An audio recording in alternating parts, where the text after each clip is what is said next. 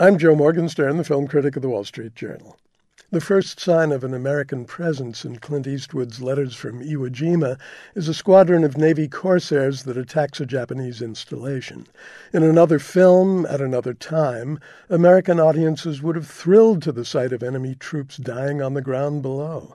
In this film, we're on the ground looking up through the eyes of those troops who see the corsairs as the enemy.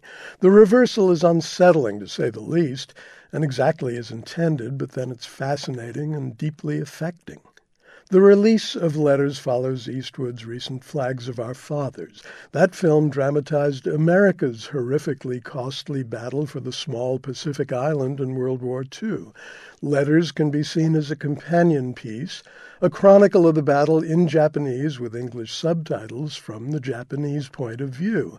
In a larger sense, though, it's the second half of a single epic film that springs from a single stunning act of compassionate imagination.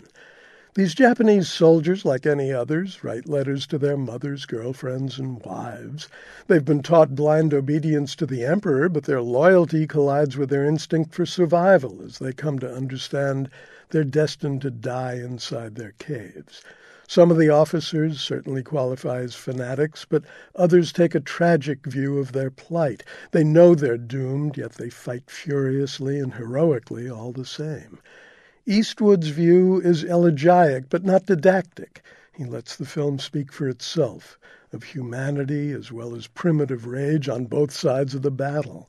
And the two films as a whole speak more eloquently still, of epic folly and shared tragedy, of purblind imperatives and dire necessity. The sum of both parts is a war movie unlike any other. You gotta do what you gotta do, as Rocky says in Rocky Balboa, so I gotta admit that I had a pretty good time watching this 83rd film in a series that started 30 years ago.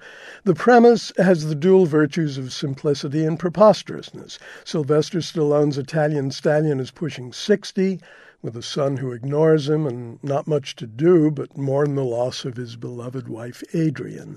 So Rocky lumbers back into the ring to do battle with the reigning world champion, a monstrously bemuscled creature called Mason the Line Dixon. Why does he do it? Well, Rocky has always been a champion of self-realization, and he's at it again, insisting on his right to be beaten to a bloody pulp by a 32-year-old. How he gets to do it is another story, the preposterous one. That starts with a computer simulation pitting Dixon against Rocky in his prime, and before you know it, Rocky is back in training, accompanied by his old triumphal music. I don't want to beat the point to a pulp, but Rocky Balboa is an erratic film. Various characters suffer from seizures of speechifying. A subplot about a single mother and her son loses track of her son's reluctant bonding with Rocky and his son. Yet the mother, played by Geraldine Hughes, is an attractive foil for the battered ex-pug who tells charmingly repetitive tales of his exploits to diners at Adrian's, the neighborhood restaurant he owns. And you can't help but be moved by the overlap between the indomitable boxer and the unquenchable actor.